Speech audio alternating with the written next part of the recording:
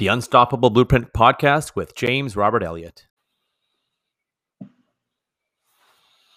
Hey everybody, James R Elliot here. I am here with Luis Soto, and today we're going to be talking about building a legacy that is worth striving for.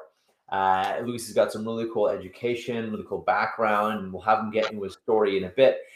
I want to talk about something because what is building a legacy, again, that is worth striving for? How has that changed? How is that different during the pandemic? How is it different now that the pandemic is over or almost over? How has that changed? How is that different? So talk to us a bit, Luis, about, again, really building a legacy that's worth striving for. What does that mean? How do we do it? How is that different now? I think, during the course of the pandemic, a lot of people had a rude awakening about what was really important in life. And I think that a lot of this belief system of I have to work a 9 to 5. No, I now want to fulfill my dreams. I want to, become an entrepreneur. And now legacy has become redefined, if you will, because now people are saying I'm now doing what makes me happy. And, and I'm now, fulfilling my passions. I mean, I don't know about you, but I've seen a turnover of events with people that are like reinventing themselves. They're branding themselves. They're becoming very creative with, how they are, marketing themselves, their businesses. It's incredible. Right on. Getting an echo. Maybe try turning your sound down a little bit if you can. Maybe the sound's a little louder. But and I love this. I love this because I think you're right. Continuing to leave a legacy is very powerful. But again, it's how do we do that now? How is it different? How do we pump up employee morale? How do we mitigate risk, but also surge forward and move forward? Because I think a lot of the companies or businesses that lost out during the pandemic, it really put their heads in the sand and said, oh, we're going to wait for this to be over, 2 weeks to flatten the curve. And then it was 2 months, then it was 2 years. Talk to us about this, because there's been a huge change, which is fascinating. It ties in with your background. But first, tell me more about how, and I agree with you, there's been a huge change and awakening in belief system, values, cultures. COVID has changed everything in business. And so talk to us about that, because you and I had a great conversation a couple weeks ago about how the tables have really turned 180 degrees.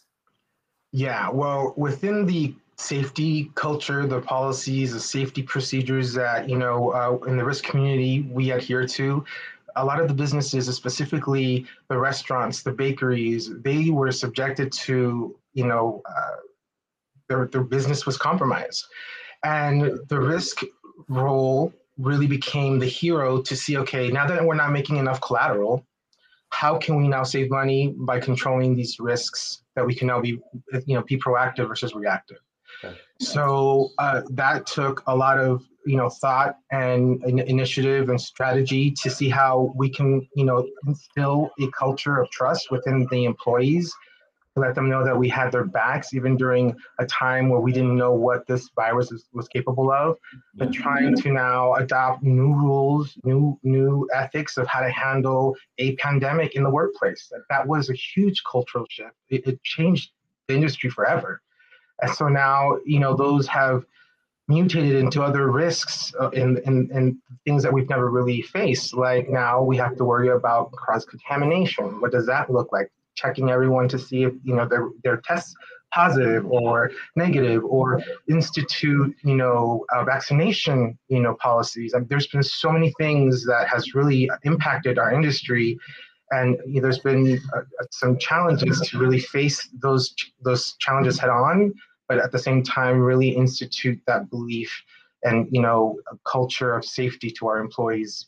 It's really turned the table. So I think now more than ever, legacy is imperative to say, okay, now I'm the owner of this company. I've hurt financially. I need to stay loyal to my employees. How can I really show them that I have their backs?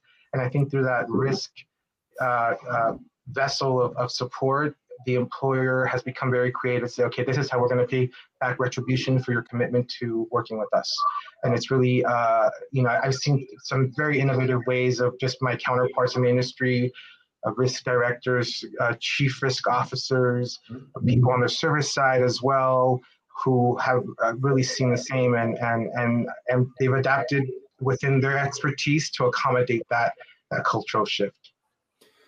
And that's, I mean, it's interesting because I think you're right that things have turned on their head. No longer are our employees begging for vacations or willing to put up with, short vacations or not enough vacation or limited vacation or whatever working conditions that aren't flexible. And it's really interesting to see, especially after it was heading that way, but especially after COVID, people want remote work. They want flexibility. They want more vacation. People work hard, they play hard. And I agree with that. I mean, if you're burning people out and people are fried, you're not going to have your best out of your employees and your teams anyway. So I think that's a great idea.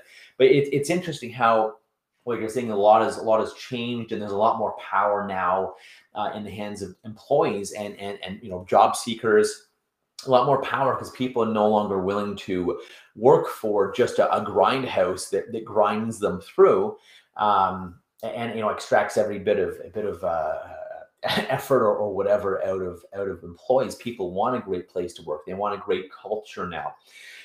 They want an area that they can grow personally and professionally as well, a non-toxic work environment, leaders who are open, who are authentic, who are real, congruent with their message, walk the talk versus the, do as I say, not as I do type of leader.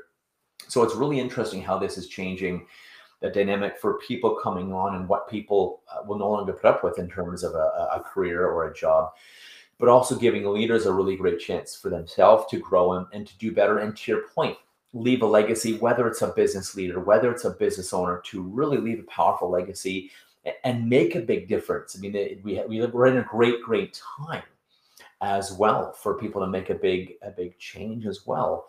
Agreed. I couldn't agree with you more. I mean, you speak some things that some items that you just discussed right now. It really resonates with me. You talk about the work from home culture Yeah, tell that me. really impacted our world. We now had to become risk managers and say how can we assess the risk that potentially the staff member is now going to be victim of. Fair. We're going to do two. How are we going to monitor that? How are we going to mitigate that? How can we really build proactive policies to protect our risk in that level? And then there's also been that culture of I'm not going to work a 9 to 5. If I'm going to work, it's going to be under my terms. And there's just been um, this I don't even know what to call it, a tsunami of things that happen when you go through a pandemic. You're like, I now want to exchange my success and all that I thought was to Yes. blissful happiness and fulfillment and purpose. And so I'm seeing that across the board.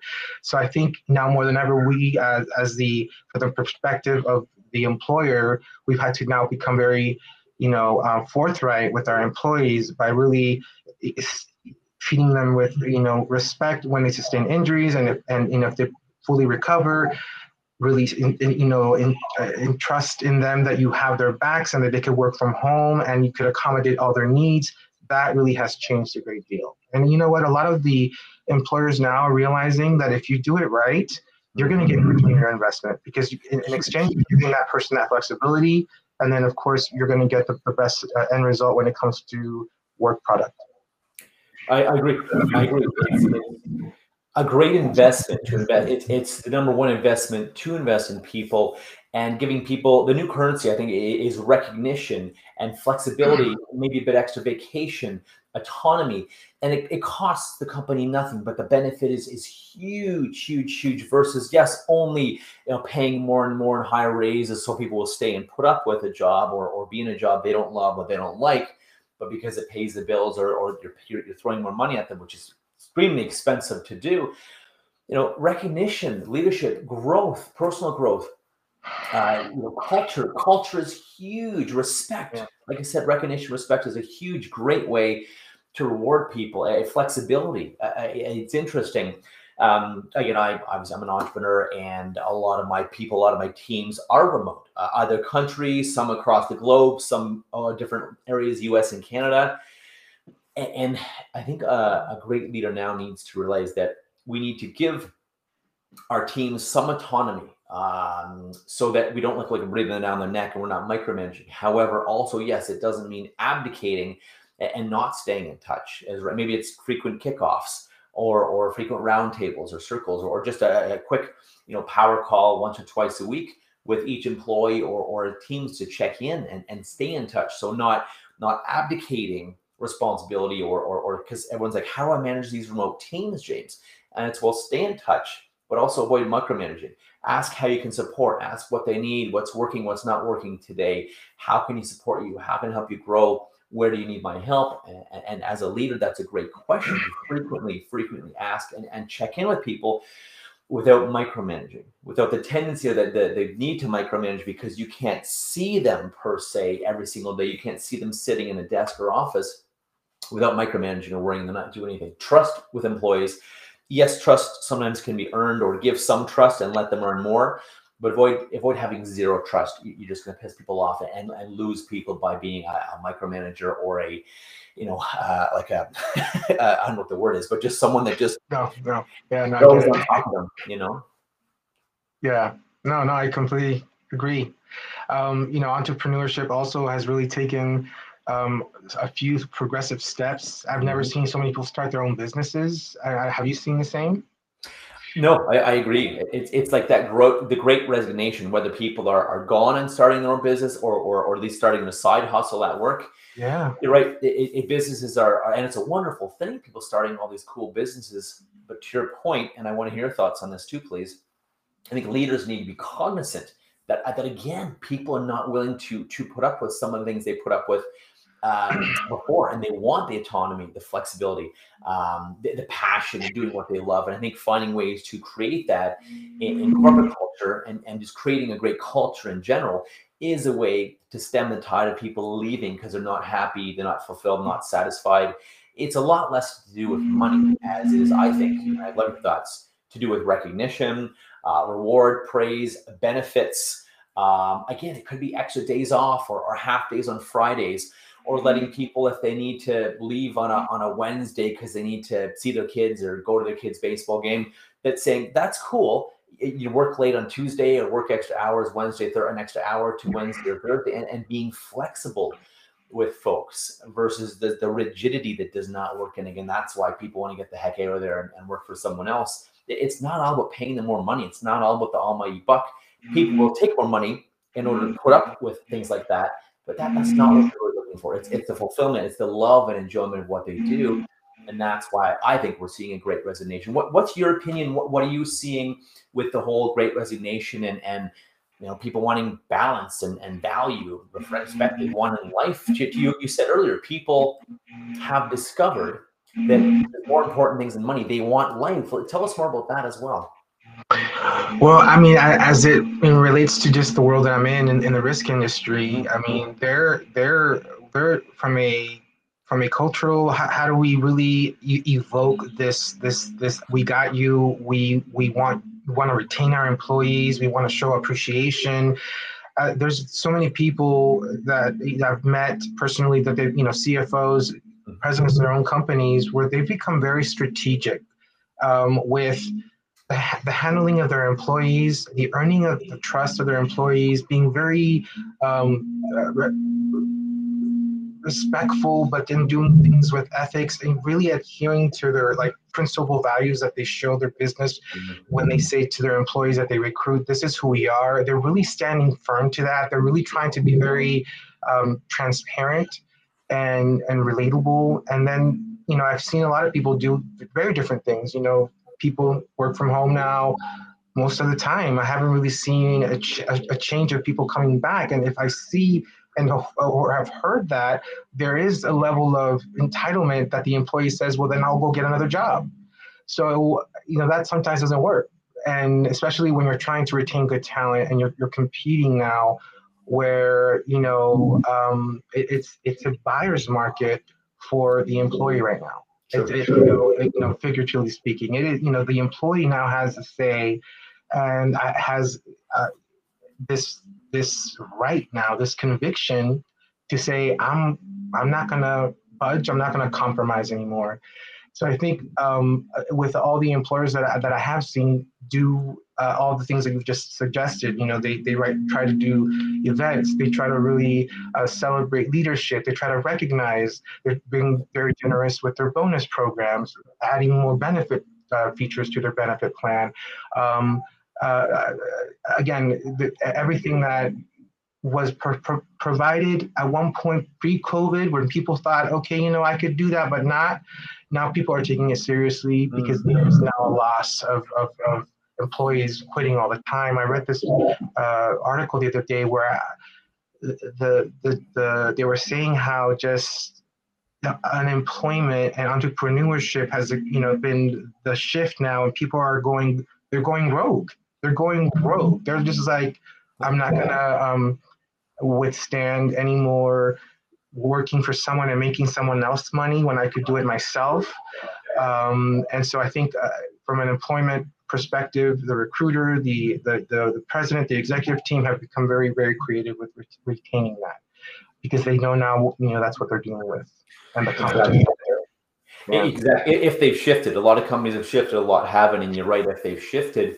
And it's interesting, you being a risk guy too, because a lot of companies before COVID said, well, no remote because it's too risky and this and that, or they want people coming back now because they think there's more risk. And sure, there is a bit more risk having people work from home in a whole myriad of ways, but also the real risk is that without flexibility, autonomy, without honoring flexibility and really what people want and desire, the risk is that they're going to leave, and it's going to cost you a fortune to train new people, find new people, if they're even as good as some of the great people, great talent you have now. So talk to us for a second, then I want to get into your story as well and how you got into this.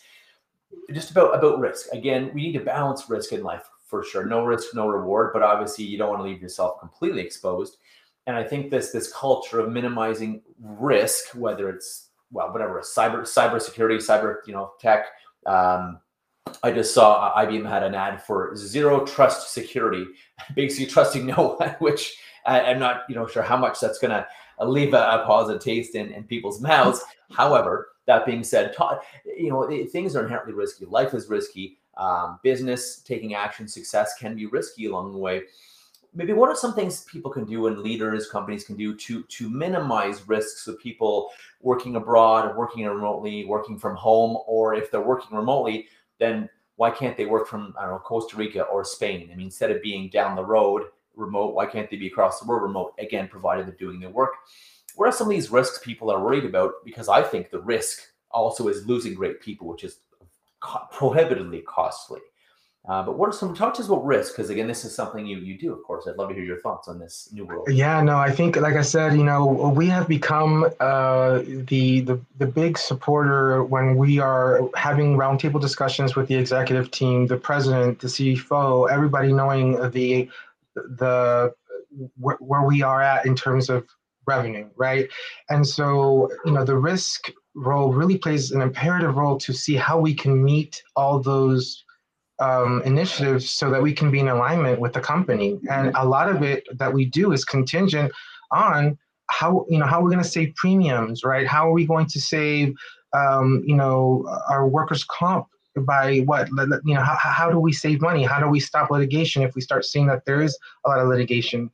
How can we really mitigate through those risks without really at the end of the day subjecting ourselves to filing bankruptcy, right? So the risk world has had to be very innovative with how can we save money with little money to really invest in, because we don't have that collateral anymore, right? So the cultivating of partnerships with our external partners on the managed care side, on the risk side, all lines of insurance, guest liability, workers' compensation, all of those have become a risk, a threat to the company now more than ever, especially now that we have the pandemic. And now we have, we could say that there's an employee that said, okay, I have COVID, I came to work and I gave it to somebody else. And the exposure effort of what that, how we react to that, how do we do that? How do we protect the brand in the process? Again, and how do we preserve the trust with our employees that we're doing the right thing? Sure. So a lot of what we do has become very instrumental in the success of the company at the end of the day. And we can go on and on about speaking about culture, but I think one of the most important things that has impacted our world is how do we now create a concierge experience for the employee that sustains a legitimate injury, and how do we really entrust that we got you, we're hospitable, we have your back from the beginning to end, and that the claim process, which can become cumbersome, and it was compromised during COVID, it was a backlash of things that didn't happen on time, and it delayed a lot of the things, all these court appearances. Employers couldn't, close out or settle any claims that were, long-winded or, exceeded their shelf life. It really messed up people's X mods. It really messed up a lot of these, projection data analysis that we anticipate. This is how we can really save our risk. If everything was stalled. So we had to get even more creative. And then it really went back to basics to say, okay, if the employee sustains an injury, let's learn from it. How can we build an initiative to be proactive so that we can really focus on the injury prevention piece? And how can we really now build in practical policies that are, really all about behavioral awareness, what your job really entails. Let's see that you can't lift, you can't lift this 50-pounder, you can only lift 25 pounds, and then really have some restrictions and be kind of diligent with the employees to say, listen, we really reward your behavior at work. And we're going to really reward you by, I don't know, doing a Vallarta, gift card to all the employees or whatever the case is, and really kind of rewarding that effort. But then you also have to have a certain piece where, building policies that are, accountable policies to your employees. That's okay. We're going to reward you accordingly, but if you fall short in this area, these are the ramifications that come from it. And let's learn from those, and then deliver a message of, we want your safety. We don't want you to sustain injuries. We don't want you to put yourself through a financial situation that really may impact your life. So again, it's all about goes back to the employee, letting them know that we are there for them. Also, I think what's very important to say is that the employer not only has become very strategic with, okay, how can we really entrust this philosophy of unconditional love to our employees, but now they're taking it even a step further by really hearing the voice of diversity. And people are bringing in more different talents. I've seen so many people from different backgrounds, different cultures, different parts of the world. I mean, I'm like, as a minority Latino, I look at the side, I'm like, wow, So I think for me, I celebrate that, and I'm seeing a lot of that as well. Yeah, have you seen the same? Yes, yeah, agreed. I think it's right. It's people, and it's a general theme. I think people no longer to be thought like a number or a figure. Or they want to be people. I mean, even though half the leaders I interview these days for my new book, they're saying we need humanity back in the workplace. We need empathy back. We need people treating people like people, and I think that's been forgotten. That's one of the best ways to maximize performance on your team is to delight your employees. Yes, boundaries, like you said, keep things in check, but also have a huge upside for people working there. And that's not a cost. That's an accelerator, I would say, to have people perform better, stick around during hard times, stick around for offers of higher pay from recruiters, or stem the tide of people leaving, doing their own thing. I mean, a lot of times these days that people, they're good at something and they don't like the employer, they're out of there and they start their own thing. And that's a lose for the employer. So it's interesting. You're right. People wanting to celebrate life, who they are. People during COVID, they were off or at home, discovering things that they hadn't done in years, or discovering that, wow, life is worth living. Life is too short. And so it's a good lesson to live and to learn, for all of us, leaders and employees, entrepreneurs, business leaders, business owners, execs, to people to learn. Now, Give us like a quick 2 minutes on you, your story, your why, how you got into this, because it's very interesting as well. 15 years ago, I was lucky enough to work for an international restaurant chain called the Cheesecake Factory. It was my institution where I really learned a great deal.